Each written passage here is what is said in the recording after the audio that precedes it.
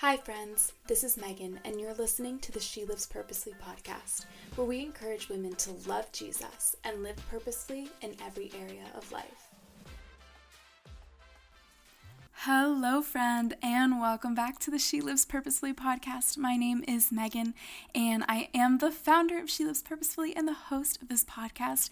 And as always, I am so glad that you are here. I hope and pray that you are encouraged and equipped by this episode. I am so excited for it. We are diving into Esther 5 today, which is super exciting. Esther, if you have been following along, you already know, is one of my favorite stories in the Bible, one of my favorite books of the Bible.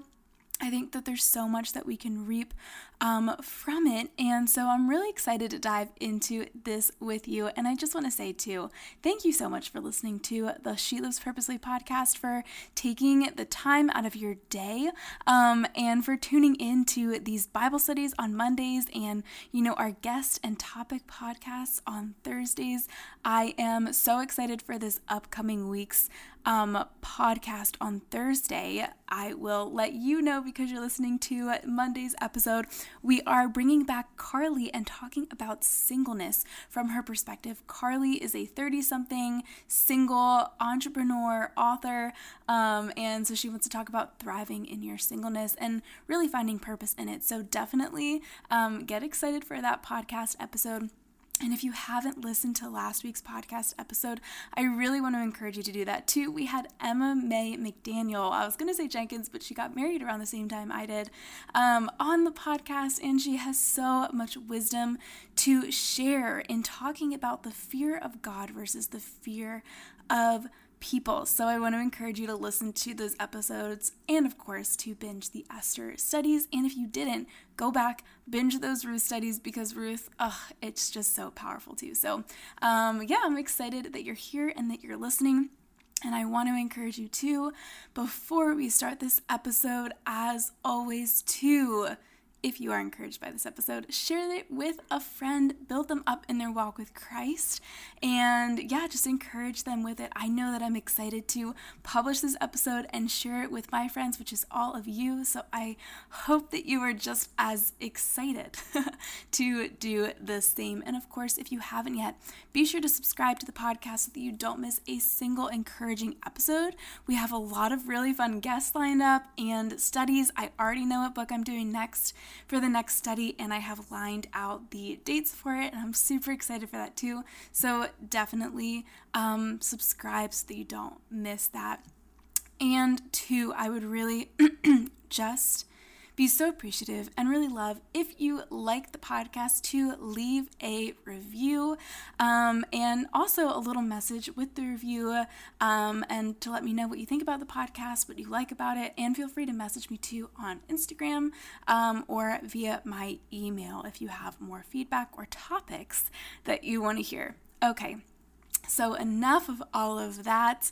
Whether you are cleaning your house, maybe you're cooking, driving in your car, or maybe you are sitting down ready with your Bible and your notebook, ready to dive into this study. Get ready to be encouraged and equipped today. I am just so hype. We are going into, like I said, Esther. I almost said Ruth. Esther chapter 5, and we're going to be talking big time about how God works behind the scenes.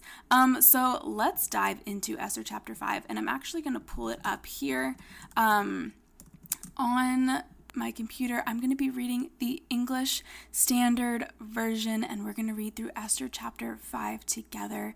All right, here we go. So again, whether you're just listening or whether you've got your Bible out, get ready. Let's be encouraged and equipped and dive into the Word of God. This is His Word to us. And it just came over me, but I really want to emphasize that. Like, His Word is alive and it is active. It is the things that He wants to share with us, and that He wrote for us. And this story is a historical event. It's not just a parable. It's not a fairy tale.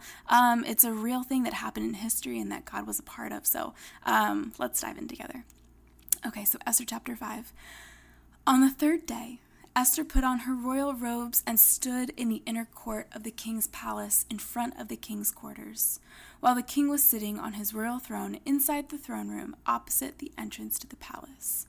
And when the king saw Queen Esther standing in the court, she won favor in his sight, and he held out to Esther the golden scepter that was in his hand. Then Esther approached and touched the tip of the scepter, and the king said to her, "What is it, Queen Esther? What is your request? It shall be given to you, even to the half of my kingdom." And Esther said, "If it please the king, let the king and Haman come today to a feast that I have prepared for the king." Then the king said, "Bring Haman quickly, so that we may do as Esther has asked." So the king and Haman came to the feast that Esther had prepared. And as they were drinking wine after the feast, the king said to Esther, "What is your wish? It shall be granted you. And what is your request? Even to half of my kingdom it shall be fulfilled."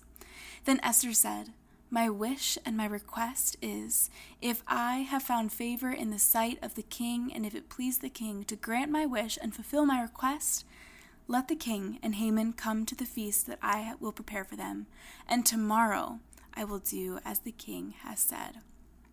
And Haman went out that day, joyful and glad of heart.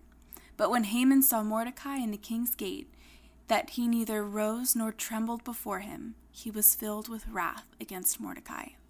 Nevertheless, Haman restrained himself and went home. And he sent and brought his friends and his wife Zeresh. And Haman recounted to them the splendor of his riches, the number of his sons, all the promotions with which the king had honored him, and how he had advanced him above the officials and the servants of the king. Then Haman said, "Even Queen Esther, let no one but me come with the king to the feast she prepared. And tomorrow also I am invited by her together with the king. Yet all this is worth nothing to me, so long as I see Mordecai the Jew sitting at the king's gate." Then his wife Zeresh and all his friends said to him, "Let a gallows 50 cubits high be made, and in the morning tell the king to have Mordecai hanged upon it. Then go joyfully with the king to the feast." This idea pleased Haman, and he had the gallows made. This, if you have not been following along with Esther, I really want to encourage you to go back and dive into that study. We have the study, I'll link it in the show notes as a downloadable free PDF for you, but also just to listen to the podcast in it, because there is so much that happens before this chapter that you really have to be aware of the context of and know the story and everything that's happening there. But this chapter and the next chapter next week, oh my goodness, like it is just so crazy to see how the Lord works, and I'm excited to dive into it with you. In this chapter, we see two things. Esther goes before the king, and Haman plans to kill Mordecai. In the first section, in verses 1 through 8, Esther goes before the king in wisdom and in boldness, and there is a ton to note in this section, so let's dive into that. So in this section, we see her boldness. First, let's applaud Esther for her boldness to save her people and intervene for justice, despite it potentially bringing about her own death. We also see big time that Esther has found favor. In verse 2, she immediately finds favor from the king, and in verse 3, she receives so much favor. The king offers her up to half of his kingdom. Now, with the reasons Esther gave in chapter 4, verse 11, there is no reason for her to have earned this favor. We saw in the last chapter that she hasn't seen the king for a while, and she is not supposed to go before the king at all if she's not asked. So that's a really big deal that she's doing that. So there's really no reason that she should have found favor. But favor, friends, is from the Lord. Favor is what continues to put her in the best spot to do God's will. This is not to say that not receiving favor means you are not pleasing God. We see that Mordecai definitely was not receiving favor from Haman, but it simply speaks to the fact that any favor we have from God, any favor that we have is from God. Even if our character plays part, it's all from the Lord. Another thing that I really wanted to note in this section, and we have kind of talked about this in previous episodes too, but the fact that obedience and letting God move is so profound here. We see that we are called to obey and let God do the rest. You are not called to figure out the whole situation. Esther didn't have to figure out the whole situation. You are called to obey. Esther could not control the way the king would react, but she was called to fight for her people regardless. Obey the Lord and let him move. God is moving behind the scenes. He's aligning things for his will and for his people, but he does call us to obey. We also see that God uses the natural. In verses 4 and 8, they have always been fascinating to me. 2 different times, the king allows Esther to make her request, and she delays her real request. I think this could be for one of 2 things, either wisdom or fear. Whichever it is, God uses it. In verse 4, the first time that Esther goes before the king, she uses wisdom.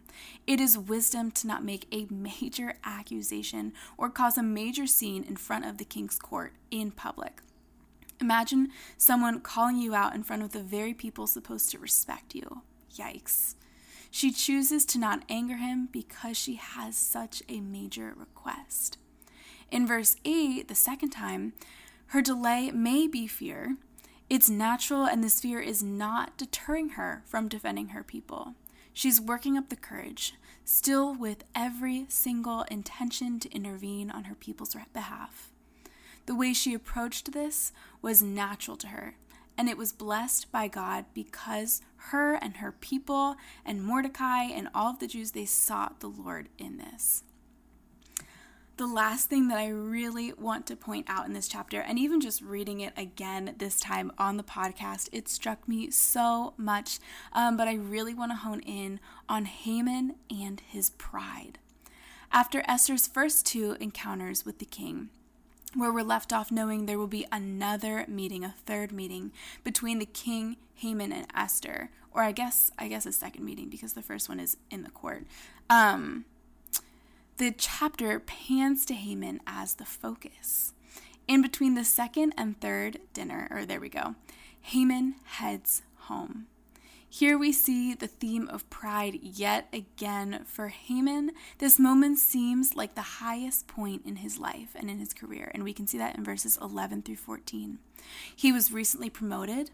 His plan to destroy his enemy and his enemy's people is succeeding, and it seems like the queen likes and respects him. But let's not forget that the Lord is not for the proud.